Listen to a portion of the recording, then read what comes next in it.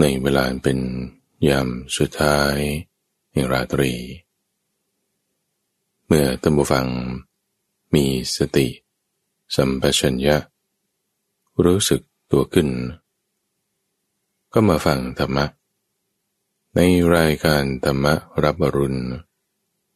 ทางสถานีวิทยุกระจายเสียงแห่งประเทศไทยในทุกวันอังคารเป็นช่วงของเข้าใจธรรมเป็นช่วงเวลาที่เราจะนำธรรมะให้เข้าไปสู่ในใจโดยการทำโดยการปฏิบัติยิ่งทำยิ่งใช้มันยิ่งเกิดยิ่งมี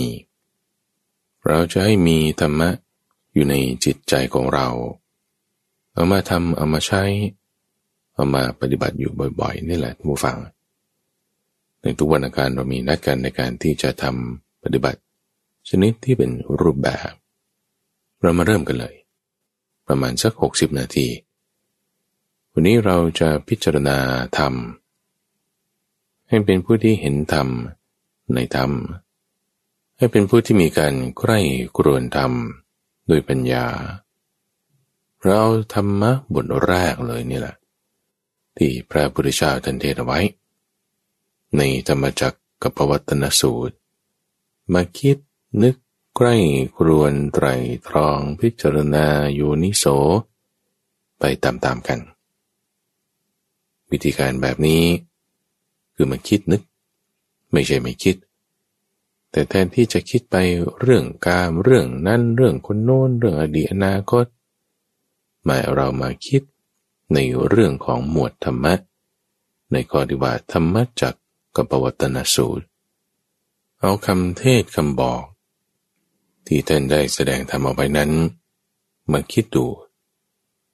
เรียกกันไปก่อนตอนแรกเพื่อไม่ให้เกิดวิจิกิจฉาถามว่าแล้วแบบนี้มันไม่ใช่ความคิดเหรอโอ้มันเป็นความคิดแน่นอนละแล้วก็เป็นความคิดเรื่องอดีตด้วยมีคนบอกคิดเรื่องอดีตคิดเรื่องอนาคตไม่ดีอันนั้นอย่าไปเชื่อนั่นคือเหมารวมหมดนั่นแหละไม่ดีพระพุทธเจ้าเป็นผู้แยกแยะแจกธรรมเป็นภควาจึงต้องมีการจำแนกแจกแจงอย่าเหมานี่ไม่ดีอยู่แล้วเราจึงต้องมีการแจกแจงว่าคุณคิดเรื่องอะไรพระพุทธเจ้าไม่เคยคิดเรื่องอดีตหรออดีตชาติบ้างไม่คิดเรื่องอนาคตหรอเอาว่ารู้ว่าจะไปหาคนนั้นจะเป็นอย่างนี้ก็มีอดีตอนาคตหมดประเด็นที่สำคัญกว่าก็คือว่าคุณมีสติไหมในความคิดนั้นเรื่องที่ไปคิดนั้นมันเป็นการปฏิบัติเบียดเบียนหรือไม่หรืออย่างถ้าดูพระพุทธเจ้าท่านเล่าเรื่องความชั่วความไม่ดีของคนนั้นคนนี้เขาปรารภกามกันเนี่ยโอ้โหเล่าสวยงามอลังการแบบนั้นเอางี้ไม่ได้ท่านคิดเรื่องกามอย่างนั้นเนาะในที่นี้ให้มีสติถ้าเรามีสติแล้วจิตมันไปเนี่ยนะดังนั้นไม่มีปัญหาพวกคุณยังมีเหมือนเชือกมีสายที่จะผูกเจ้าลิงเจ้านกเจ้าสุนัขจิ้งจอกนี้เอาไว้ต่อให้มันวิ่งไปมันก็ไปไม่ได้ไงพยายามไปอยู่ก็มีมากความคิดนึกอดีตอนาคตเราตั้งสติเอาไว้ไม่เป็นไรท่านผู้ฟังยกเอาไว้เลยจะคิดเรื่องอดีตอนาคตปัจจุบันเรื่องคนนี้คนนั้นคนโน้นเราคิดเรื่องอดีตเกี่ยวกับพระพุทธเจ้าวันนี้มันกุศลธรรมชัดๆเป็นสิ่งที่ดีเอาถ้าเปรียบเทียบนะคือพูดเบื้องต้นให้ฟังนี่เพื่อที่จะเคลียร์กันก่อนท่านผู้ฟังไม่ให้มันมีวิจิกิจฉาให้มีแต่ความมั่นใจว่าใช่เอาถ้าเราคิดไปในทางกามเช่นอาหารเนี่ยฉันเคยไปกินอร่อยอย่างนั้นอย่างนี้ฉันเคยไปเที่ยวที่นั่นที่นี่ถ้าคิดแล้วเพลินไปเนี่ยนะแบบดื่มดำยินดีไปตามเต็มที่อันนั้นนะคือคิดแบบชนิดที่ลุ่มหลงไปตามนี่ก็เรียกว่าเป็นความคิดในทางกามใช้หัวข้อนี้ได้เลยแต่ถ้าคุณคิดนึกถึงอาหารที่เคยรับประทานมาเราก็เห็นมันด้วยความเป็นของปฏิกูลเห็นมันบอกว่าถ้าก๋วยเตี๋ยวเนี่ยเป็นน้ำดำๆยังมีอะไรไม่รู้อยู่ในนั้นเป็นหนอนเป็นอะไร คิดนึกถึงเรื่องอาหารอร่อยๆที่เคยไปกินมานั่นแหละแต่กามมันไม่เกิดไงเพราะมันไม่ได้ลุ่มหลงเพลิดเพลินมัวเมาเอาตรงนี้เอาตรงความลุ่มหลงเพลิดเพลินมัวเมาที่อยู่ในจิตไม่ได้เอาว่าเรื่องอะไรอดีตหรืออนาคตคนไหนนี่เอาชัดเจนแล้วว่าถ้าเราคิดเรื่องอดีตเรื่องคนอื่นแต่ถ้าไม่เพลินไม่ลุ่มหลงไม่พยาบาทไม่เบียดเบียนแสดงว่าเรามีสติเอาวันนี้เรามาคิดกันดูเราจะมาใกล้กรวนธรรมธรรมวิจยะเราจะมาเห็นธรรมในธรรมพิจารณาธรรมในธรรมบทแรกที่พระพุทธเจ้าท่านได้เทศน์เอาไว้ไม่ต้องเรื่องกายเลยเรื่องกายนี่ยกไว้คุณจะอยู่ท่าไหน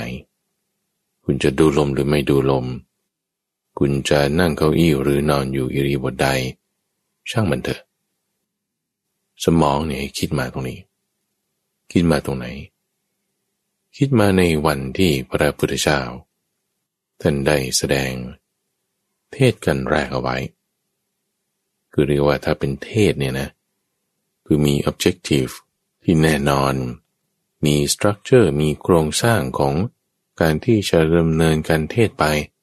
ตามลำดับอย่างไรมุ่งผลประโยชน์ไปตรงไหนคือที่ต้องพูดอย่างนี้เพราะว่าก่อนที่ท่านจะไปเทศให้เราภิกษุปัญจวัคคีย์ฟังเนี่ยแต่จะพูดก็คือเจอคนอื่นก่อนเจออุปการชีวกบ้างเจอมารด้วยเจอผู้ชายคนนั้นอีกก่อนด้วยแต่ว่าไม่ได้เทศให้เขาฟังคือบอกว่าสนทนากันอยู่สื่อสารกันอยู่แต่ว่าไม่ได้มีโครงสร้างของคำพูดเพื่อที่จะให้จบลงที่จุดไหนมีจุดมุ่งหมายอย่างไรนี่คือไม่ได้มีแบบนั้นเราจึงไม่ได้นับตรงนั้นว่าเป็นการเทศให้ฟังแต่เป็นการที่พูดคุยธรรมดาเฉยๆหรือแม้แต่ก่อนที่พระพุทธเจ้าจะเทศให้ฟังแสดงธรรมเนี่ยก็ยังต้องพูดคุยกับเหล่าภิกษุทั้งห้านั้นก่อนว่าฉันจะมาเทศให้ฟังนะบรรลุอมตะธรรมแล้วไม่เชื่อเราก็ต้องสนทนาโต้ทำความเข้าใจในข้อนี้ว่าไม่เคยพูดอย่างนี้เลยนะว่ายังไงดูภิกษุปัญจวัคคีย์นึกได้นี่คืออานิสงส์ของการไม่พูดโกหกไหนลองฟังดูท่านว่ายังไงขอเชิญท่านกล่าวจึงได้เริ่มที่จะเทศจุดนี้ขึ้นเราเอาตรงนี้เริ่มตรงนี้คำแรกที่ท่านกล่าวขึ้นหลังจากที่วันนั่งลงเตรียมพร้อมที่จะฟังเทศแล้วพระพุทธเจ้าท่านนั่งในที่นั่งเหมาะสมคนฟังก็นั่งในที่นั่งเหมาะสมให้ได้ไม่ไกลเกินไปไม่ใกล้เกินไปได้ยินเสียงชัดเจนไม่มีสิ่งต่างๆรบกวนสมาธิฟังธรรมแล้วท่านเริ่มคำนี้เลยท่านผู้ฟังดูเวเมพิกเวอันตามีสิ่งที่แล่นดิ่งไปสุดโต่งสองอย่างดูเวนี่คือสองอันตาเนี่ยมันคือสุดในหมายถึงมันตันศัพท์ที่เขาใช้เรียกเช่นว่าเรียกลำไส้ใหญ่เนี่ยว่าเรียกว่าลำไส้สุดเพราะว่ามันไปต่อไม่ได้แล้วมันสุดจบตรงนี้คือไปต่อก็หลุดไปเรื่องใหม่เลยสิ่งที่แล่นไปดิ่งสุดโต่งคือเป็นทางตันไปต่อไม่ได้ไปถึงแล้วก็จะตันหมายถึงไปต่อได้อยู่แต่มันจะวนกลับมาเป็นที่หาที่ลงไม่เจอเป็นจุดที่ไม่มีที่จบอาจจะงดงามในเบื้องต้นงดงามในท่ามกลางแต่จะลงยังไงลงไม่ได้มันแบบไปต่อไม่ได้ตันมันไม่มีที่จบอะไปแล้วก็ไปอีกก็กลางไปเรื่อยๆกลางไปเรื่อยๆในสิ่งที่แล่นดิ่งไปสุดโต่งนี่หมายถึงอย่างนี้พี่ว่าไม่ควรคล้องแวะด้วยทำไมคนที่เราจะมาปฏิบัติธรรมนั่งสมาธินี่นะคุณหวังอะไร คุณทำเลยคุณทำไปทำไมคุณนั่งสมาธินี่โอ้ก็ไม่รู้หรอกทำตามก็มานั่นแล้วมันต้องรู้สิลองไปถามก็รู้ชวนก็มาทำสมาธิแต่ทำไมเขาก็จะบอกโอ้ทำให้จิตสงบไงทำไปทำไมให้จิตสงบลองถามต่อไปดูก็จะได้คิดการงานได้เอาแล้วคิดการงานได้แล้วไงต่อดูโอ้จิตใจก็สบายก็ไม่มีความกังวลเอาแล้วเป็นยังไงต่อไปอีกโอ้มันก็จะสามารถเห็นตามความเป็นจริงไงเอาแล้วไงอีกนะเห็นตามความเป็นจริงมันก็จะให้ปล่อยวางได้ไงปล่อยวางแล้วไงต่อก็นิพพานไงสามารถที่จะให้ไปถึงที่สุดจบคือนิพพานได้นี่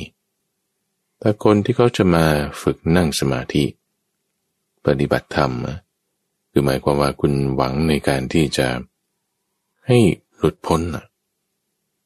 นี่ก็เรียกว่าเป็นบรรพชิตบรรพชิตนี่คือผู้ที่ออกจากเรือนไม่เกี่ยวข้องด้วยเรือนข้าพเจ้าหมายเอาในที่นี้หมายถึงกิริยาอาการที่เราหลีกออกจากกามไม่เกี่ยวข้องในการสิ่งต่างๆในขณะที่เรานั่งสมาธิเนี่ยขณะนั่งสมาธิเนี่ยคุณก็ไม่ได้กินข้าวคุณก็ไม่ได้ว่าไปยุ่งกิจการงานนึ่งด้วยเหย้าเรือนเราไม่ใช้เวลาของเรากันเต็มที่ในการที่จะหลีกออกจากกามนี่คือบวชแล้วบวชแค่60 นาทีก็เอาบวชนี่คือการหลีกออกในกรรมะท่านเรียกหรือบรรพชิตบรรพชาท่านก็ใช้คือการหลีกออกจากเรื่องวุ่นวายต่างๆหลีกออกมาจุดประสงค์คือเพื่อที่จะให้เข้าถึงความดับไม่เหลือแห่งทุกข์นี่แหละปฏิบัติธรรมไปเพื่ออะไรพ้นทุกข์นี่แหละนิพพานนี่แหละมันจะให้พ้นทุกข์ได้จริงๆอยู่เหนือจากความทุกข์ทั้งมวลไม่ว่าใครจะบันดาลให้เราได้ยังไงเราอยู่เหนือจุดนั้นได้แน่นอนคุณจะทำอย่างนั้นได้การบรรพชาคือการหลีกออกในกรรมะคือการที่ไม่คงแวะไปในทางกามนั่นแหละคือการบวชแล้วบวชชั่วคราวก็ใช่ในช่วงเวลาชั่วคราวนี้เพิ่นบอกไว้ว่าสิ่งที่ไม่ควรไปคล้องแวะด้วยนี่2 อย่างไม่ว่าจะชั่วคราวหรือถาวรชั่วคราวนี่คือหมายถึงเป็นฆราวาสแล้วก็มาปฏิบัติธรรมเป็นบางครั้งบางคราว3 วัน7 วัน10 วันหรือว่าเป็นแค่ไม่กี่ชั่วโมงไม่กี่นาทีนี่คือชั่วคราวหรือแบบถาวรก็โกนผมห่มเหลืองหรือห่มขาวอยู่เป็นนักบวชในสำนักหรือที่วัดแห่งใดแห่งหนึ่งสิ่งที่ไม่ควรไปคล้องแวะด้วยเราจะทำให้เสียเวลานั่นคือการประกอบตนพัวพันอยู่ด้วยกามในที่นี้หมายถึงความกำหนัดยินดีพอใจลุ่มหลงไปไม่ว่าจะเกิดขึ้นจากตาหูจมูกลิ้นหรือกายหรือจะเป็นสัญญาเก่าๆเป็นมโนเป็นธรรมารมณ์คุณมีการมาสัญญานั่นก็ไม่เอาในกรณีหมายความว่าแต่คุณกินอาหารอร่อยเดี๋ยวนั้นเราก็ยินดีพอใจอร่อยเนาะอร่อยจังนี่คือมีกามในทางลิ้นหรือถ้าเรานึกถึงอาหารอร่อยที่เราเคยกินเมื่อ5 ปีมาแล้วโอ้ย5 ปีที่แล้วคุณไปกินอะไรเนาะแต่นึกได้นั่นคือสัญญาเราเกิดยินดีพอใจไปในสิ่งนั้นคือมีการมาสัญญาในอาหารที่เคยกินไปแล้วโน่นนี่คือลักษณะที่ว่าประกอบตนพัวพันอยู่ด้วยความใคร่นั่นคือกามทำไมเพราะว่ามันไม่ประกอบด้วยประโยชน์มันเป็นของคนที่ยังเนื่องด้วยกระแสของโลกอยู่ไม่ใช่ของพระอริยเจ้าแต่คิดว่าจะมาเป็นบรรพชิตแล้วในช่วงเวลาที่คุณเป็นบรรพชิตช่วงเวลาที่เราจะหลีกออกสิ่งนี้มันจะทำให้เราแบบพัวพันมัวเมาเสียเวลาไม่มีประโยชน์นั่งสมาธิ1 ชั่วโมงบางทีก็คิดเรื่องอาหารคิดเรื่องอากาศคิดเรื่องนั้นเรื่องนี้จิตมันจะไม่สงบจิตมันจะฟุ้งซ่าน มันจะตันคือไปต่อไม่ได้มันก็วนอยู่ตรงนั้นวนอยู่กับเรื่องของกามไม่อดีตก็อนาคตไม่ทางหูกับทางตาไม่ทางตากับทางลิ้นวนไปแล้วก็ไม่กับคนนี้กับคนนั้นไม่เวลานี้กับเวลาอื่นแล้วกลับมาเรื่องนี้อีกไม่ไปเรื่องนี้ก็ไปเรื่องใหม่ต่อไปอีกคือมันไม่จบวนไปวนมานี่คือสุดตรงข้างหนึ่งที่มันตันที่มันวนยิ่งเป็นของต่ำที่เป็นของสกปรกเป็นของที่ไม่ดีไม่งามเหมือนไม้ที่เปื้อนอุจจาระตรงกลางปลายสองข้างก็ยังติดไฟด้วยไม้ที่เขาเผาอยู่ที่เชิงตะกอนมีคุณสมบัติแบบนี้นี่โอ้ยไม่มีใครเขาจะเอามือไปจับตรงกลางก็เปื้อนอุจจาระจับตรงปลายทั้งสองข้างก็ติดไฟก็ร้อนไม่มีประโยชน์เป็นของต่ำเราทำไงเขี่ยทิ้งไม่เอาอย่าไปพัวพันคิดนึกไปในทางสุดโต่งคือทางตันในข้างที่เป็นกามนั้นอีกสุดโต่งข้างหนึ่งที่จะเป็นทางตันนั้นก็คือการประกอบความเพียรในการทรมานตนเองให้ลำบากท่านใช้คำว่าอัตตกิลมัฏฐานุโยคส่วนที่ว่าพัวพันในกามนั้นท่านใช้คำว่ากามสุขลิกานุโยคคำว่าการประกอบตนนี่คือโยคะคือการทำความเพียรในสิ่งนั้นๆอย่างเต็มที่แต่ในกรณีของการทรมานตนเองประกอบความเพียรในทางด้านนี้ก็คือรูปแบบของการทรมานตนรูปแบบของการประพฤติตบะที่มีกันอยู่อย่างดาษดื่นในสมัยพุทธกาลเช่นการยืนการเดินการนอนบนน้ำการที่อดอาหารจนท้องกิ่วการที่ยืนสี่ขาเหมือนเป็นสุนัขเป็นวัวหรือการประพฤติทรมานตน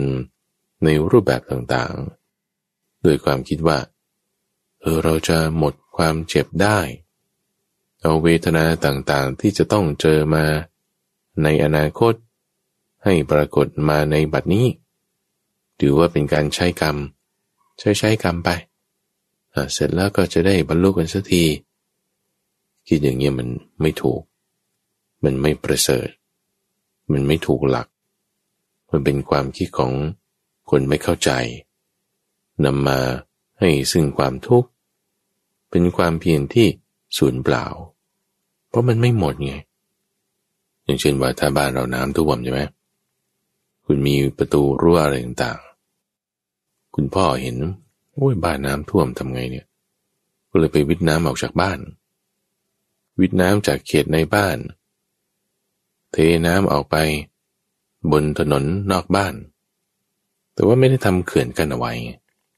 ไม่ได้ทำคันอะไรที่กันเอาไว้น้ำที่เทออกไปนอกบ้านมันก็ไหลกลับเข้ามาในบ้านอีกเหมือนเดิมเพราะมันท่วมทั่วถึงกันไปหมดไม่ได้กันเอาไว้มันก็ต่อเนื่องกันไปความเพียรแบบนี้เป็นความเพียรที่ไร้ผลหรือว่าถ้าคุณจะสูบน้ำทะเลจากฝั่งทางด้านอันดามันมาทางด้านอ่าวไทยต้องการจะปรับทะเลฝั่งนั้นให้มันเตี้ยซะหน่อยสูบไปสูบมามันก็ไม่เห็นสูงขึ้นเลยทางด้านอ่าวไทยเป็นความเพียรที่ไร้ผลคือมันไม่เกิดประโยชน์คือมันไม่ถูกหลักการเป็นความเข้าใจที่คลาดเคลื่อนจากความเชื่อกันมาผิดบ้างจากความที่ไม่มีคนบอกสอนที่ถูกต้องบ้างสองอย่างนี้ไม่ควรทำเปล่าประโยชน์เอาแล้วทำอะไรท่านจึงบอกว่าข้อปฏิบัติอันเป็นทางสายกลางคือมัชฌิมาปฏิปทาเป็นสิ่งที่พระพุทธเจ้านั้นตรัสรู้แล้วนี่คือตรัสรู้เนี่ยคือองค์ความรู้ใหม่ที่เป็นข้อปฏิบัติให้เกิดจักษุคือตาเกิดญาณคือความรู้เป็นไปเพื่อความสงบระงับเป็นไปเพื่อความรู้ยิ่งเป็นไปเพื่อความรู้พร้อมและที่สำคัญก็คือเป็นไปเพื่อนิพพานคือมันมาจบลงตรงนี้ได้ไปตามทางสายใหม่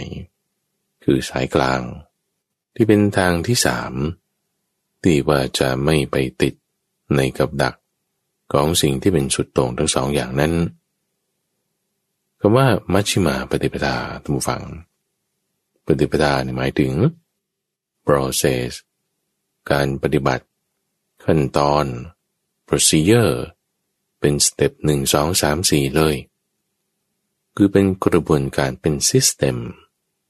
เป็นซิสเต็มที่ว่าเมื่อใครทำตามแล้วก็จะทำให้เกิดญาณเกิดดวงตามีความรู้ยิ่งมีความสงบนิพพานได้นะใครก็ตามที่ทำตามซิสเต็มนี้ทำตามระบบนี้ทำตามปฏิปทานี้ฟังเขาท่าอย่างเช่นว่าปฏิปทาซิสเต็มระบบที่เขาอาจจะเคยพูดถึงกันว่านี่คุณต้องทรมานตัวเองนะ1 ปีคุณทำอันนี้ยืนเหมือนวัว4 ขาอีก2 ปีคุณทำอันนั้นกินเหมือนสุนัขกินที่พื้นไม่ต้องใช้มือจับใช้ปากใส่เลยนี่เขามีวิธีการปฏิบัติก็เป็นปฏิปทาเหมือนกันแต่นั้นเป็นความเพียรที่ไร้ผลไม่ใช่คือซิสเต็มนั้นไม่ถูกต้องระบบปฏิปทานั้นนำมาซึ่งความทุกข์เฉยๆแต่ว่าถ้าเป็นระบบที่ก็มีอยู่แล้วคือเราไม่ต้องคิดระบบใหม่ซึ่งในสมัยนั้นมันก็มีคำสอนที่เป็นสุดโต่งอยู่แล้วคือคนก็ไม่ได้ต้องคิดไงเขาทำกันมาไงก็ทำดูมันจะดีไหมนี่คือพระพุทธเจ้ายังไม่อุบัติขึ้นแต่พอมีพระพุทธเจ้าอุบัติขึ้นแล้วจึงมีมัชฌิมาปฏิปทาสมัยที่ไม่มีพระพุทธเจ้าอุบัติขึ้นนี่จะไม่มีมัชฌิมาปฏิปทามีอยู่แต่มันไม่ครบมันให้สุดถึงนิพพานไม่ได้แล้วมัชฌิมาปฏิปทาสเต็ปขั้นตอน process procedure นี่มันยังไงคือประกอบด้วยองค์ประกอบอันประเสริฐ8 อย่างองค์ประกอบอันประเสริฐ8 อย่างนั้นเป็นยังไงได้แก่สัมมาทิฏฐิสัมมาสังกัปปะได้แก่สัมมาวาจาสัมมากัมมันตะสัมมาอาชีวะได้แก่สัมมาวายามะสัมมาสติและสัมมาสมาธิในองค์ประกอบอันประเสริฐทั้ง8 อย่างนี้เป็นองค์ประกอบที่เมื่อประกอบกันแล้วจะเป็นข้อปฏิบัติที่เป็นทางสายกลางคือมัชฌิมาปฏิปทาคือต้องมีทั้ง8 อย่างให้เข้ากันนะไม่มีอันใดอันหนึ่งมันไม่ได้เช่นว่าถ้าในสมัยที่ไม่มีพระพุทธเจ้าอุบัติขึ้นมีคำสอนเรื่องศีลไหมมีดิสัมมาวาจาสัมมาอาชีวะเนี่ยบางทีมันก็ยังมีคำสอนเหล่านี้หลงเหลืออยู่แต่ว่ามันไม่ครบองค์ประกอบอื่นๆเช่นสัมมาสมาธิอาจจะไม่ถึงหรือสัมมาทิฏฐิอาจจะยังไม่ได้หรืออาจจะมีแต่แบบไม่เต็มที่ไม่ได้ทำให้เกิดการบรรลุธรรมเป็นไปเพื่อความรู้พร้อมหรือนิพพานไม่ได้อันนั้นคือองค์ประกอบมันไม่ครบหรือมีอยู่ทุกอย่างแหละแต่ว่าไม่ถ้วนไม่เพียงพอที่จะทำให้เกิดการบรรลุธรรมมีพระพุทธเจ้าอุบัติขึ้นท่านจึงมาขีดทางนี้ไว้ให้เนี่ยตรงนี้เป็นการบัญญัติเลยนะลักษณะคำพูดแบบนี้ที่ว่าข้อปฏิบัติสายกลางได้แก่นี่สัมมาทิฏฐิสัมมาสังกัปปะนี่เป็นการบัญญัติแต่งตั้งเปิดเผยจำแนกแจกแจงทำให้เข้าใจได้ง่ายแล้วว่าองค์ประกอบอันประเสริฐ8 อย่างที่ประกอบกันแล้วเป็นมัชฌิมาปฏิปทามีสัมมาทิฏฐิเป็นต้นจนกระทั่งไปถึงสัมมาสมาธิจุดที่ว่าท่านเอาเรื่องสุดโต่ง2 ข้างแล้วก็เรื่องอริยมรรคมีองค์8ยกขึ้นเป็นหัวเป็นต้นของพระสูตรเลยเพื่อประกาศเรื่องที่สำคัญก่อนท่านผู้ฟังเราจึงค่อยจัดแจงไปในรายละเอียดว่าที่ว่ามรรค8อย่าไปสุดโต่งกลุยทางให้เกิดขึ้นเข้าใจแล้วเอามาทำความเข้าใจในอริยสัจ 4นี่กลุยทางเปิดทางก่อนนะเอาเรื่องสำคัญขึ้นมาก่อนละ อะไรที่ทรงตรัสรู้นั่นคือความจริงอันประเสริฐความจริงอันประเสริฐเรื่องทุกข์ความจริงอันประเสริฐเรื่องเหตุให้เกิดทุกข์ความจริงอันประเสริฐเรื่องความดับไม่เหลือของทุกข์และความจริงอันประเสริฐเรื่องทางดำเนินให้ถึงความดับไม่เหลือของทุกข์เอาความจริงอันประเสริฐท่านผู้ฟังคำนี้หลังจากที่ท่านได้พูดถึงเรื่องของอริยมรรคมีองค์8มัชฌิมาปฏิปทาก็มาพูดถึงอริยสัจคือความจริงอันประเสริฐคำว่าความจริงนั้นคือสัจจะประเสริฐนั่นคืออริยสัจจะคือความจริงอันประเสริฐความจริงเนี่ยนะท่านฟังมันมีหลายอย่างที่พูดนี่หมายความว่าในเคสนี้สถานการณ์นี้เงื่อนไขแบบนี้แบบนี้จริงแฮะแต่พอเงื่อนไขอีกแบบหนึ่งสถานการณ์อีกอย่างหนึ่งทำไมไม่เป็นแบบนั้นนะอย่างเช่นว่าเราบอกน้ำแข็งโอ้ยเนี่ยวันนั้นนะผมเห็นน้ำแข็งมันแข็งจริงๆเป็นก้อนจริงๆนะเนี่ยไหนดูสิไม่เห็นเป็นก้อนเลยเป็นของเหลวนี่นะอีกวันนึงมาเปิดดูหายไปแล้วโถ่โกหกกันนะนี่ยังไงนะความจริงในเงื่อนไขแบบหนึ่งอุณหภูมิต่ำกว่า0แบบนี้คุณถึงจะเห็นความจริงอีกเงื่อนไขหนึ่งมันเป็นน้ำมันที่อุณหภูมิห้องความจริงอีกเงื่อนไขหนึ่งมันระเหยไปหมดแล้วไม่เห็นเป็นก้อนไม่เห็นเป็นของเหลวแล้วเป็นไอไปแล้วระเหยไปหมดมองไม่เห็นแต่เมื่อตะกี้เห็นจริงๆนะความจริงมันไม่จริงไงคือมันจริงเป็นบางเวลามันจริงตามเงื่อนไขมันจริงตามปัจจัยที่ปรุงแต่งของมันมาอันนั้นคือไม่จริงเพราะเราไม่ได้เอาตรงนั้นแต่จึงต้องกำกับเอาไว้ว่าอริยสัจนะไม่ใช่สัจจะธรรมดาแต่เป็นอริยสัจคือความจริงอันประเสริฐยังไงคือมันจริงๆยังไงความจริงจริงๆความจริงจริงๆเรื่องทุกข์ยังไงนะทุกข์ชีวิตฉันก็มีความสุขดีป่ะความเกิดไงเป็นทุกข์ความแก่ไงเป็นทุกข์ความเจ็บเป็นทุกข์ความตายเป็นทุกข์ความเจอกับสิ่งที่ไม่น่ารักน่าพอใจหรือการพลัดพรากจากสิ่งที่รักที่พอใจเราเนี่ยเป็นทุกข์นะอันนี้เข้าใจอยู่อันนี้เราก็เจอกันทุกวันอยู่แล้วไม่ใช่หรอจะได้กินถึงเวลากินไม่ได้กินจะกินกับไม่ได้กินเนี่ยมันก็ทุกข์ต้องอดทนทำเวลานั้นเวลานี้นั่นก็ทุกข์เอาต่อให้ถึงเวลากินก็ได้กินอากาศอาหารสบายดีทุกอย่างแต่ไม่ได้มันก็เจ็บไข้เอาต่อให้ไม่เจ็บไข้สุขภาพดีทุกอย่างมันก็แก่แต่ว่าถ้าแก่แล้วรู้จักเอาสารนั่นสารนี่มาใส่ไปดึงหน้ากินคอลลาเจนก็มันก็ยังมีแก่อยู่ไอ้สิ่งนั้นมันป้องกันไม่ได้แก่น้อยแก่มากก็แก่แล้วล่ะสุดท้ายก็ต้องตายเนี่ยมันก็เป็นทุกข์ความจริงอันประเสริฐในข้อแรกนี่คือข้อนี้ซึ่งในบริบทของคนในสมัยพุทธกาลในท่านผู้ฟังเขารู้กันอยู่แล้วว่าสิ่งเหล่านี้มันเป็นทุกข์ก็จึงมาปฏิบัติธรรมนึงนะเพื่อจะพ้นจากความทุกข์นี่ไม่ใช่เหรอถึงที่จะออกบวชเป็นบรรพชิตมาฟังเทศฟังธรรมก็เพื่อให้จิตใจสบายนั่นแหละพลัดพรากจากสิ่งที่หรือคนที่รักที่พอใจแล้วเศร้าใจทำไงก็บอกให้เข้าหาธรรมะ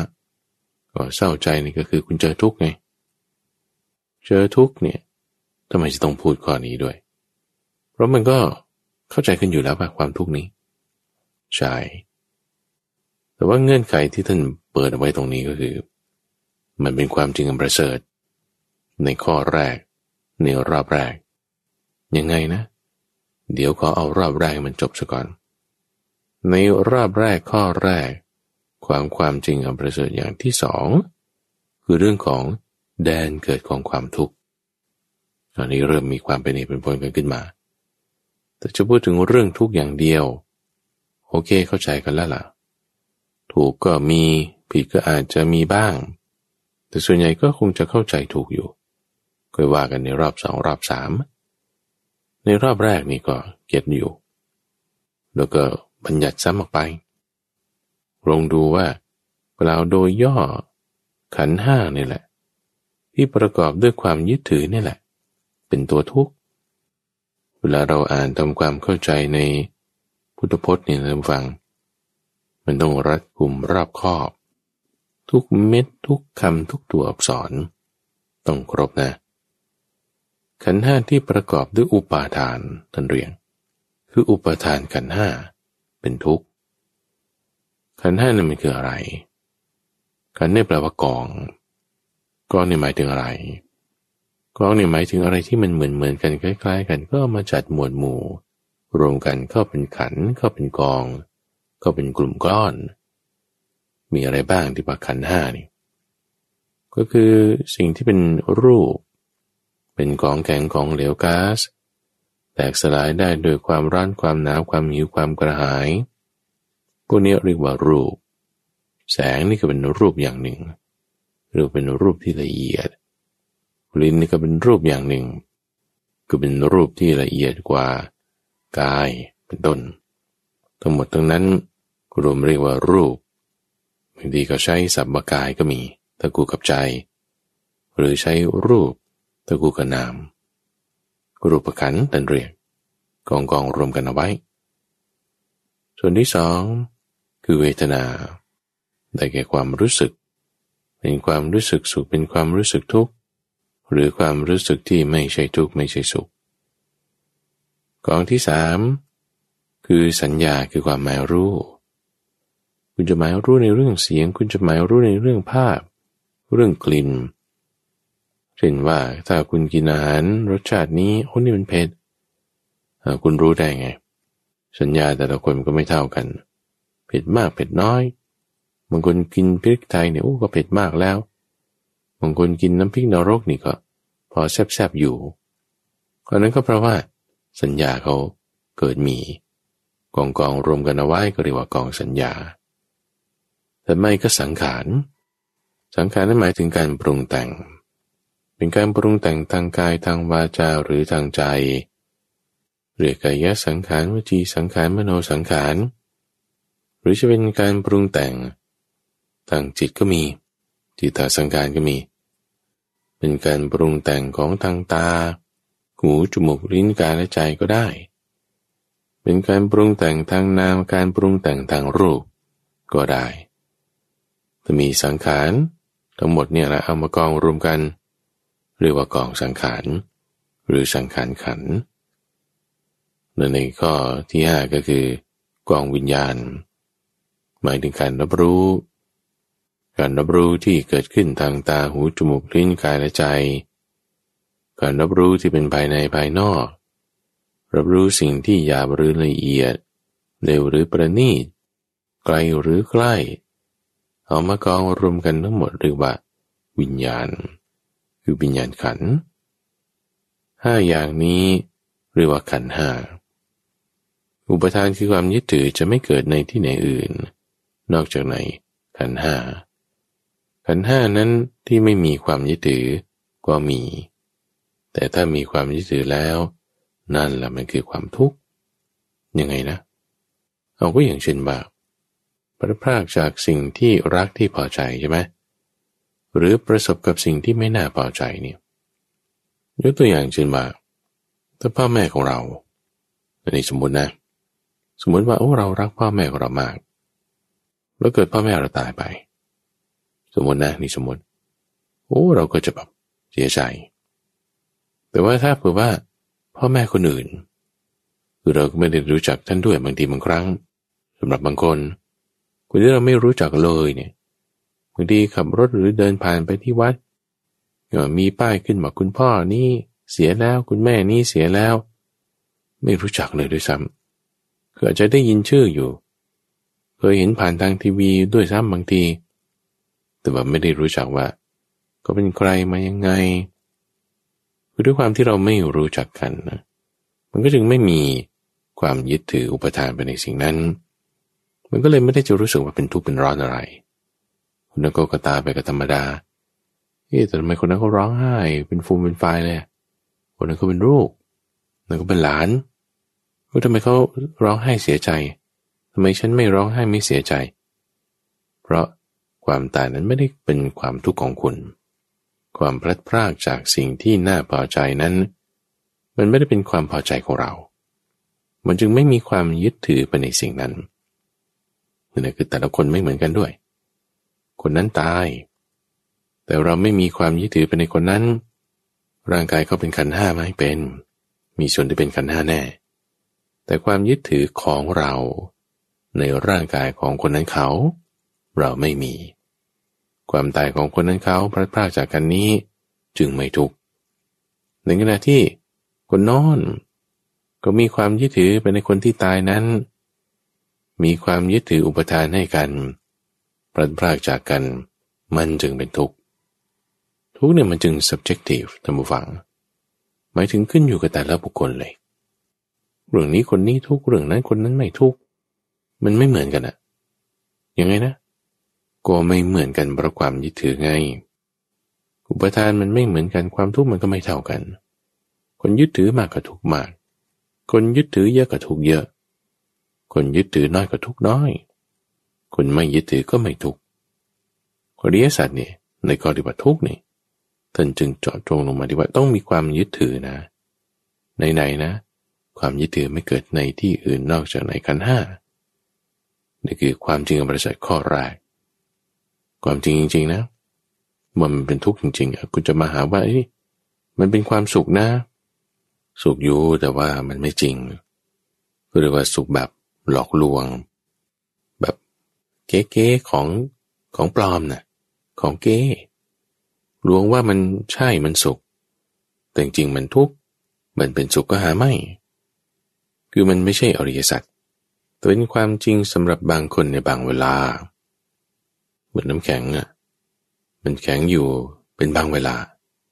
มันจริงอยู่เป็นครั้งเป็นคราวมันจริงอยู่แต่ไม่ใช่ความจริงอันประเสริฐคือของปลอมนั่นเองของจริงจริงจริงๆนั่นมันคือทุกข์นี่ทุกข์เนี่ยมันคือของจริงในอะไรความแก่ความตายความเกิดในอุปทานขันธ์ห้านั่นแหละจริงๆแล้วเหล่านี้นั้นคือทุกข์นี่นอกจากความจริงอันประเสริฐเรื่องทุกข์แล้วยังมีความจริงอันประเสริฐเรื่องเหตุให้เกิดทุกข์เนี่ยอธิบายถึงว่าทุกข์เนี่ยมันมาได้ไงอุปทานคือความยึดถือเนี่ยมันเกิดขึ้นได้ยังไงที่กล่าวโดยย่อขันธ์ห้าประกอบด้วยอุปทานเป็นทุกข์ใช่ไหมนี่คือย่อๆนะขันธ์ห้าคือความเกิดความแก่ความเจ็บความตายเอาแล้วถ้าไม่ประกอบด้วยอุปทานความตายนั้นไม่ใช่ทุกข์ของเราความเจ็บนั่นไม่ใช่ทุกข์ของเราแต่ถ้ามีอุปทานหรือมันจะเป็นทุกข์ของเราทันทีแล้วมันมีเหตุมาไงเนี่ยให้ขันธ์ห้าที่ประกอบด้วยอุปทานคือมันต้องมีตัณหาไงเพราะมีตัณหาจึงมีอุปทานตัณหาเป็นเรื่องทำให้มีการเกิดอีกมีการอุบัติขึ้นมีการที่เรียกว่าเกิดขึ้นเพราะตัณหานี่นะมันทำให้มีการเกิดอีกมันจะประกอบอยู่ด้วยความกำหนัดด้วยอำนาจความเพลินคือทำให้เป็นเรื่องเพลิดเพลินอย่างยิ่งในอารมณ์นั้นๆนี่คือคุณสมบัติของตัณหา 1. เกิดใหม่ 2. กาม 3. เพลินถ้ามีการกระทำที่ประกอบด้วยเหตุเหล่านี้นี่แน่นอนการกระทำนั้นสิ่งนั้นเป็นทุกข์แน่ยังไงนะได้แก่กามตัณหาคือความทะยานอยากในการที่จะมีความเพลินมีความกำหนัดยินดีไปอย่างที่สองคือความอยากมีอยากเป็นก็เรียกว่าภวตัณหาอยากได้กามในกส่วนหนึ่งคือเสียงผ่านทางหูรสผ่านทางลิ้นเป็นต้นนี่คือความกำหนัดทางกามแต่ภวตัณหาความอยากเป็นนี่เช่นเป็นได้ตำแหน่งอยากเป็นคนรักของเขาอยากเป็นสิ่งนั้นสิ่งนี้อยากเป็นคนหนุ่มความอยากนี่ที่ว่าเป็นสิ่งใดสิ่งหนึ่งนี่ก็เรียกเป็นภวตัณหา ตัณหาในความมีความเป็นส่วนอีกข้อหนึ่งคือวิภวตัณหาคือความอยากที่จะไม่มีอยากที่จะไม่เป็นบางสิ่งบางอย่างเราไม่อยากได้ในความไม่อยากได้คือความอยากที่จะไม่ได้สิ่งนั้นไงความไม่อยากได้นี่นะศัพท์ที่ทันใจคือวิภวตัณหาในความรู้ข้อนี้ตุ้มฟังเป็นสิ่งที่สำคัญมากเพราะว่าสมัยก่อนเนี่ยเขาจะมีความเชื่อว่าเหตุเกิดของทุกข์นี่คือผู้อื่นบันดาลผู้อื่นผู้นั้นผู้นี้บันดาลให้เราทุกข์มันก็บอกเป็นเครื่องทดสอบจากพระเจ้าทดสอบมาว่าให้คุณยังมีศรัทธาในพระเจ้าไหมในความที่ว่าคุณก็จะได้พ้นจากความทุกข์ถ้าคุณมีศรัทธาอยู่โอเหตุเกิดทุกข์นี่แหละคือผู้เป็นใหญ่เป็นเจ้าบันดาลให้เราทุกข์ให้หรือให้เราสุขเราก็ต้องทำให้ท่านพอใจละโดยการมีศรัทธาในท่านอย่างเต็มที่เลยศรัทธาเนี่ยดีไม่มีปัญหาแต่ศรัทธาในอะไรเนี่ยมันคือปัญหาในที่นี้เราจึงต้องทำความเข้าใจก่อนว่าเหตุเกิดของความทุกข์นี่คือมันไม่ใช่ผู้อื่นแต่มันคือตัณหาคือลักษณะนี้เป็น paradigm shift เลยนะท่านผู้ฟังเป็นการมองมุมใหม่ที่ปฏิวัติเปลี่ยนแปลงความเชื่อในยุคนั้นทั้งหมดเลยเพราะว่าตั้งแต่ความทุกข์แล้วอะความทุกข์ของแต่ละคนมันไม่เท่ากันในมุมมองใหม่เลยถ้าคุณไม่มียึดถือในที่ไหนสิ่งนั้นไม่ใช่ทุกข์ละใช่มันไปเหมารวมไม่ได้เนี่ยสุขมันไม่ใช่สุขแต่สุขมันคือทุกข์เราต้องคิดข้อนี้ด้วยแล้วเหตุเกิดของที่มันจะให้เรามีความยึดถือในขันธ์ห้าได้ไงตัณหาคนละเรื่องเลยท่านผู้ฟังสมัยก่อนก็ไม่ได้เชื่ออย่างนี้ก็เชื่อว่านี่พระราชาบันดาลให้ฉันสุขหรือทุกข์ต้องทำให้พระราชาพอใจหรือพระพรหมพอใจหรือพระเจ้าพอใจคุณก็จะมีความสุขได้หรือพ้นจากความทุกข์ได้นั่นจริงไหมจริงอยู่ทำไมพระราชาจะให้คุณให้โทษให้สุขให้ทุกข์ไม่ได้จริงไม่มีปัญหาพรหมเทวดาเขาบันดาลได้บางทีก็ให้หวยให้เบอร์เราไปซื้อก็ถูกได้เทวดาให้หวยก็มีท่านผู้ฟังพรหมบันดาลสุขบันดาลทุกข์ให้ก็จริงอยู่จริงเป็นบางครั้งบางคราวจริงเป็นบางเงื่อนไขไม่ได้จริงตลอดไปมันก็จึงไม่ประเสริฐไงแต่ความจริงแบบนี้แต่เรากำลังพูดถึงความจริงอันประเสริฐเรื่องเหตุของทุกข์นั้นคือตัณหาไม่ใช่สิ่งอื่นเอาตัณหาทำไมมาถึงเป็นเหตุของความทุกข์ได้ไงเพราะตัณหาทำให้เกิดอุปาทานไงอุปาทานคือความยึดถือมีในสิ่งไหนสิ่งนั้นเป็นทุกข์ทันทีอุปาทานคือความยึดถือไม่มีในสิ่งไหนสิ่งนั้นจะมาเป็นทุกข์ของเราไม่ได้เอาเช่นว่าถ้าคุณถูกลงโทษโดยพระราชาถูกจับขังคุกเอาในคุกนั่นแต่บอกว่าคุณอยู่ได้โดยจิตใจที่รักษาให้ไม่ยึดถือในสิ่งนั้นสิ่งนี้มีความสุขได้ยกตัวอย่างเอาพระเจ้าพิมพิสารเนี่ยดูเลยถูกขังอยู่ด้วยพระราชาที่เป็นลูกของตัวเองนั่นคือพระเจ้าอาชาติศัตรูทรมานต่างๆนานาไม่ให้กินข้าวให้อดแล้วก็ตายไปเองก็อยู่ด้วยการเดินจงกรมก็ให้ช่างตัดผมเอามีดตัดผมไปกรีดเท้าให้เดินไม่ได้ก็คลานเอาอยู่ด้วยอิริยาบถคลานเอาจิตใจเนี่ยนึกถึงพระพุทธเจ้าตลอดคือเจริญพุทธานุสติก็ทำให้ละความยึดถืออุปทานนี่เบาบางลงไม่ได้มีความทุกข์มากความทุกข์นั้นเบาบางลงเพราะว่าความยึดถือนั้นลดลงด้วยกระแสของโสดาปัตติผลที่เกิดขึ้นในใจของท่านคนหนึ่งก็ทำให้ทุกข์ไม่ได้เพราะว่าเหตุเกิดของทุกข์คือตัณหานั้นเบาบางลงทำให้อุปทานคือความยึดถือเบาบางลงความทุกข์ก็ลดลงนี่มันเกี่ยวข้องมี correlation กันแบบนี้ไอ้ความที่ว่าเหตุเกิดทุกข์นี่นะเราต้องเข้าใจนะว่ามันมีเหตุเกิดทุกข์แบบนี้เราไม่ได้หมายเอาสิ่งอื่นมีพระเจ้าหรือผู้เป็นเจ้าเป็นนายเป็นใหญ่บันดาลให้ อันนั้นก็อาจจะจริงในบางครั้งบางคราวแต่ในที่นี้เรากำลังจะเอาความจริงอันประเสริฐคืออริยสัจแต่ไม่อีกว่าความจริงอันประเสริฐเรื่องความดับไม่เหลือของทุกข์นี่อธิบายพร้อมกันเป็นในตัวเลยแล้วว่าถ้าคุณดับเจ้าตัณหาได้ความทุกข์ก็ดับลงไปได้ถ้าคุณละเจ้าอุปทานได้ความทุกข์นั้นก็ละไปได้ถ้าเราทำเจ้าตัณหาอุปทานสลัดมันทิ้งลดมันลงตัดมันออกปล่อยมันไปให้มันมีที่อาศัยอยู่ไม่ได้ความทุกข์นั้นก็จะดับไปได้จึงเรียกว่าความจริงอันประเสริฐเรื่องความดับไม่เหลือของทุกข์คือความดับไม่เหลือของตัณหานั่นเองและในความจริงอันประเสริฐข้อที่สี่คือความจริงอันประเสริฐเรื่องข้อปฏิบัติเรื่องทำสัตว์ให้รู้ถึงความดับไม่เหลือของทุกข์อันนี้เนี่ยก็คือทางสายกลางทางที่ประกอบด้วยองค์ประกอบอันประเสริฐ8อย่างนั่นเองเอามัชฌิมาปฏิปทามาเป็นปฏิปทาที่ทำให้ถึงความดับไม่เหลือของเจ้าความทุกข์นี้ได้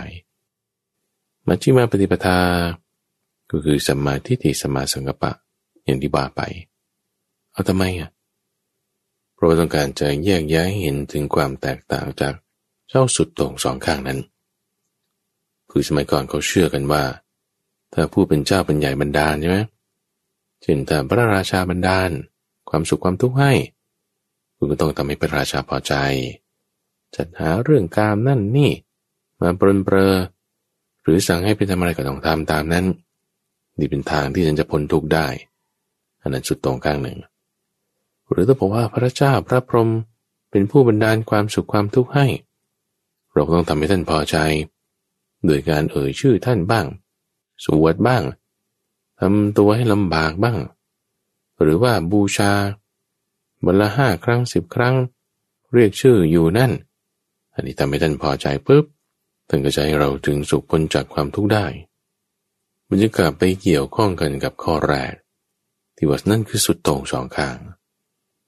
แต่ว่าวิธีการที่จะให้พ้นจากความทุกข์โดยมีเหตุเกิดทุกข์คือตัณหาข้อปฏิบัตินั้นคือมัชฌิมาปฏิปทานี่ไงที่มันจะไม่ดิ่งไปหาสิ่งสุดโต่งสองข้างเพราะถ้าดิ่งไปหาสิ่งตันโต่งบนสองข้างนั้นแล้วมันก็กลับมาที่ตัณหาเหมือนเดิมจะไม่ให้กลับมาที่ตัณหาได้ต้องไปตามทางสายกลางนี่นะความจริงอันนี้นะโอ้โหเป็นสิ่งที่ไม่เคยได้ยินได้ฟังมาแต่ก่อนความรู้ปัญญาดวงตาแสงสว่างได้เกิดขึ้นว่าสิ่งที่เป็นแบบนี้ทุกอย่างเงี้ยคือขันธ์ห้านี่เหตุเกิดทุกอย่างเงี้ยคือตัณหานี่ความดับไม่เหลือของทุกข์คือความดับของเจ้าตัณหาและทางให้ถึงความดับทุกข์คือมรรค8โอ้โหเป็นแบบของใหม่นะทีนี้ต่อไปอีกนี่รอบแรกมันต้องซ้ำอีกตามฟังเพราะว่าความจริงในแต่ละข้อข้อปฏิบัตินั้นไม่เหมือนกันถ้าเป็นความจริงอันประเสริฐเรื่องทุกข์ท่านบอกว่าต้องรอบรู้มาจากคำว่าปริญญายะหมายถึงยอมรับมันได้คุณศึกษามันทำความเข้าใจมันในทุกแง่มุมเหตุผลรสอร่อยโทษอันต่ำซามตัวมันเป็นยังไงพอเราศึกษามันอย่างตรงแท้เข้าใจสมบูรณ์เราจะยอมรับมันได้ในที่นี้หมายถึงปริญญายะคือรอบรู้ทำความเข้าใจกับมันเลยเราต้องยอมรับมันกิจที่ควรทำในเรื่องทุกข์คือต้องยอมรับมันให้ได้เข้าใจมันให้ได้คือถ้าคุณทำความเข้าใจศึกษานั่นนี่แล้วคุณยังยอมรับมันไม่ได้นั่นคือคุณไม่เข้าใจแต่ถ้าเข้าใจจริงๆถึงคนรักกันเข้าใจกันคือก็ยอมรับกันได้หมดทุกสิ่งทุกอย่างข้อดีข้อเสียทุกคนมีอยู่กันได้เข้าใจกันได้ก็เพราะว่ายอมรับกันได้เช่นเดียวกันเราจะเข้าใจทุกได้แสดงว่าคุณต้องยอมรับมันได้คุณยอมรับมันได้แสดงว่าคุณเข้าใจมันแล้วในความจริงอันประเสริฐข้อที่2ที่ว่าเหตุเกิดของความทุกข์คือสมุทัย ได้แก่ตัณหานั้นเป็นสิ่งที่ต้องละมันเสียนี่common senseป่ะก็เป็นเหตุเป็นผลนะตัณหาเราต้องละสิถ้ามันทำให้เรามีความทุกข์ใช่ไหมแต่บางคนนี่ไม่รู้เพราะมันเพลินมันถูกบังอยู่ด้วยวิชาว่าจะทำสิ่งนี้ก็ทำด้วยความอยากแต่คุณทำด้วยความอยากนั่นคือคุณสร้างเหตุเกิดทุกข์ทันทียังไงเนี่ยเราจะไปทำได้ไงถ้าไม่อยากอันนั้นมันคือสับสนเรื่องอยากกับสับสนเรื่องความเพียรต้องไม่ใช่ด้วยความอยากแต่ด้วยความอยากแล้วทุกข์ยิ่งเพิ่มเปิดช่องให้กิเลสมันฮุกต่อยเข้าทางนี้เลยแต่ถ้าเรามีความเพียรโดยไม่มีความอยากนี่คือคุณปิดช่องทุกอย่างกิเลสจะชกมาทางไหนมาไม้ไหนเราป้องกันได้โดยความเพียรไม่เปิดช่องได้ด้วยการไม่มีความอยากลดความอยากลงเพิ่มความเพียรขึ้นนี่มันถึงจะเรียกว่าละไอ้เจ้าสมุทัยคือความอยากนี้ได้คำว่าละนี่ตำฝังหมายถึงคุณขว้างทิ้งคุณไม่เอาไม่ใส่ใจไม่สนใจไม่ต้องจะไปศึกษามันเลยคือศึกษามันเพื่อจะละมันแต่จึงไม่ได้ใช้คำว่าทำความเข้าใจเพราะว่าถ้าเราศึกษาเพื่อที่จะยอมรับมันได้นี่คือทำความเข้าใจคือปริญญายะแต่รู้มันเพื่อที่จะละมันเนี่ยท่านใช้คำว่าปหานะคือแน่นอนละถ้าบอกว่าเราไม่เห็นไม่รู้ตัวมันเราจะไปละมันได้ไงใช่ไหมเราต้องมีสติสัมปชัญญะแน่นอนอันนี้เราต้องระลึกรู้แยกแยะตรงนี้ได้ระลึกรู้แยกแยะแล้วก็ต้องละมันเสียแยกแยะระลึกรู้ทำความเข้าใจนั้นคือสติไงสติเป็นตัวแยกแยะพอมีสติแล้วเราก็ละมันซะแต่มาอีกในข้อนิโรธคือความดับไม่เหลือของทุกข์ได้แก่ความดับไม่เหลือของตัณหาเนี่ยเราต้องทำมันให้แจ้งคือเดี๋ยวมันให้มีขึ้นให้เกิดขึ้นคำว่าทำให้แจ้งมาจากคำว่าสัจจกะคือหมายความว่าให้รู้ถ่องแท้แจ่มแจ้งเข้าใจลึกซึ้งซึ่งมันไม่เหมือนกันกับว่าปริญญายะตรงที่ว่าจะปริญญายะหรือปหานะก็ตามคุณก็ต้องรู้เข้าใจมันใช่ไหมแต่ปริญญายะรู้เข้าใจแล้วยอมรับมันให้ได้ปหานะรู้เข้าใจแล้วละมันให้ได้สัจจกะเนี่ยคือรู้เข้าใจแล้วต้องทำให้มันมีมากๆขึ้นด้วยทำให้มันเกิดเป็นความแจ่มแจ้งเป็นสัจจะเป็นความรู้ชัดเจนขึ้นมาของเราเลยแจ่มแจ้งขึ้นมาเหมือนสัจจะความจริงคุณต้องชัดคุณต้องแจ่มคุณต้องเป็นญาณคุณต้องเป็นความรู้ขึ้นมาจริงๆต้องเข้าใจมันแบบว่าจริงๆเกิดขึ้นจริงๆแจ่มแจ้งจริงๆรู้แล้วเอาไว้ด้วยเก็บเอาไว้ด้วยนี่คือความดับไม่เหลือของเจ้าความทุกข์คือดับไม่เหลือของเจ้าตัณหารักษาให้มันอยู่ด้วยและส่วนเรื่องของมรรคคือใช้คำว่าภาวนามรรคคือทางที่ประกอบด้วยองค์ประกอบอันประเสริฐ8อย่างเป็นรายละเอียดของหัวข้อความจริงอันประเสริฐเรื่องข้อปฏิบัติให้ถึงความดับไม่เหลือของทุกข์ข้อปฏิบัติคือปฏิปทานี้ได้แก่มัชฌิมาปฏิปทา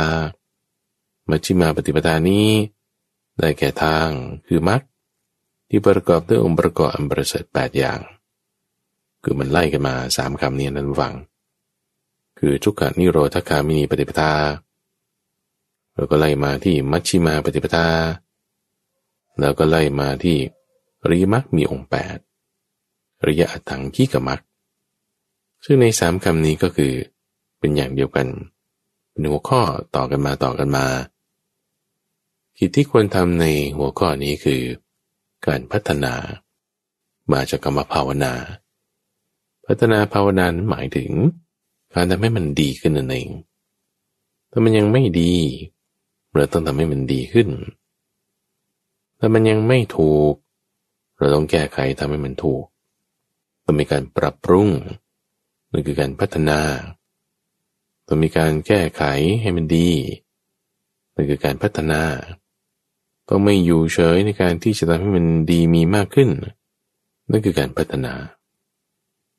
ให้มันดีพัฒนาให้มันมีการพัฒนาในข้อนี้คือพัฒนาในองค์ประกอบอันประเสริฐ8อย่างนี่แหละให้มันมีให้เต็มให้มันมีให้ครบให้มันมีให้ได้ตลอดเวลาให้มันมีได้ในทุกสถานที่ที่เราไปพัฒนาให้มันมีขึ้นได้ในกับทุกคนที่เราพบเจอเรื่องราวที่เราผ่านมาทุกช่องทางตาทางหูทั้งในอดีตอนาคตปัจจุบันไม่ว่าสิ่งนั้นจะยาวละเอียดยังไงก็ตามให้มันมีให้ได้พัฒนาให้มันได้ทุกช่องทางทุกรูปแบบนี่คือการพัฒนาเราต้องทำในข้อนี้คือคุณก็ต้องศึกษาทำความเข้าใจมันกันนะแต่ในข้อมรรคนั้นศึกษาทำความเข้าใจแล้วทำให้มันมากขึ้นในข้อแรกเรื่องของทุกศึกษาทำความเข้าใจแล้วยอมรับมันให้ได้ว่ามันเป็นอย่างนี้ล่ะอย่าไปปฏิเสธมันว่าอย่าเป็นอย่างนี้ได้ไหมต่อรองได้ไหมให้มันเป็นอย่างอื่นได้ไหม no คุณศึกษาทำความเข้าใจมันแล้วคุณก็ต้องยอมรับมันนั่นคือทุกข์สมุทัยคุณศึกษาทำความเข้าใจแล้วคิดว่ามันดีขอไว้หน้าเราต้องมี passion ในการทำงาน no คุณต้องละมันศึกษาทำความเข้าใจแล้วต่อมาอีกนิโรธคุณศึกษาทำความเข้าใจแล้วคุณต้องยิ่งทำให้มันแจ่มแจ้งให้มันดีมีขึ้นมาได้จะทำยังไงมันก็มาตกข้อที่มรรคนี่แหละว่าในองค์ประกอบอันประเสริฐ8อย่างคุณศึกษาทำความเข้าใจแล้วโอ้ยไม่มีเลยมีน้อยเอาไว้ก่อนก็แล้วกันไม่ได้คุณศึกษาทำความเข้าใจแล้วคุณยิ่งต้องพัฒนามันถ้าไม่มีนี่ยิ่งต้องเร่งพัฒนาที่ยังไม่ดีนี่โอ้ต้องรีบปรับปรุงถ้ายังไม่ได้นี่ต้องรีบเลยทำให้มันได้เลยต้องแก้ไขนั่นคือการภาวนาคือการพัฒนาในแต่ละข้อแต่ละอริยสัจมีกิจที่ควรทำแตกต่างกันและที่สำคัญก็คือว่าเราทำได้แล้วหรือยังในรอบที่3นี่บางคนอาจจะไม่ได้ทำแค่3รอบเราทำรอบที่2อีกรอบนึงทำรอบที่2อีกรอบนึงทำรอบที่2อีกรอบนึงนำรอบที่2เนี่ยไปหลายๆรอบ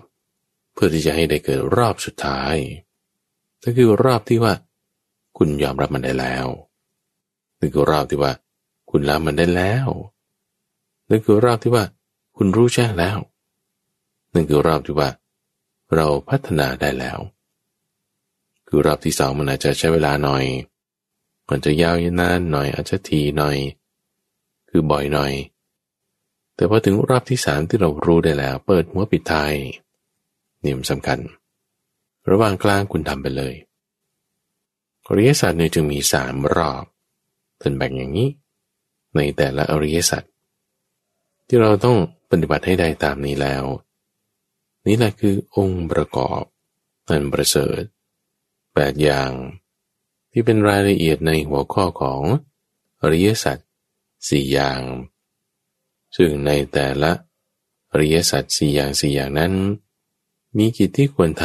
ำอย่างละ3อย่างรวมกันเป็นทั้งหมด12อย่างใน12อย่างนี้บางคนอาจใช้เวลาสั้นยาวไม่เท่ากันปรับปรุงเปลี่ยนแปลงได้เราใคร่ครวญท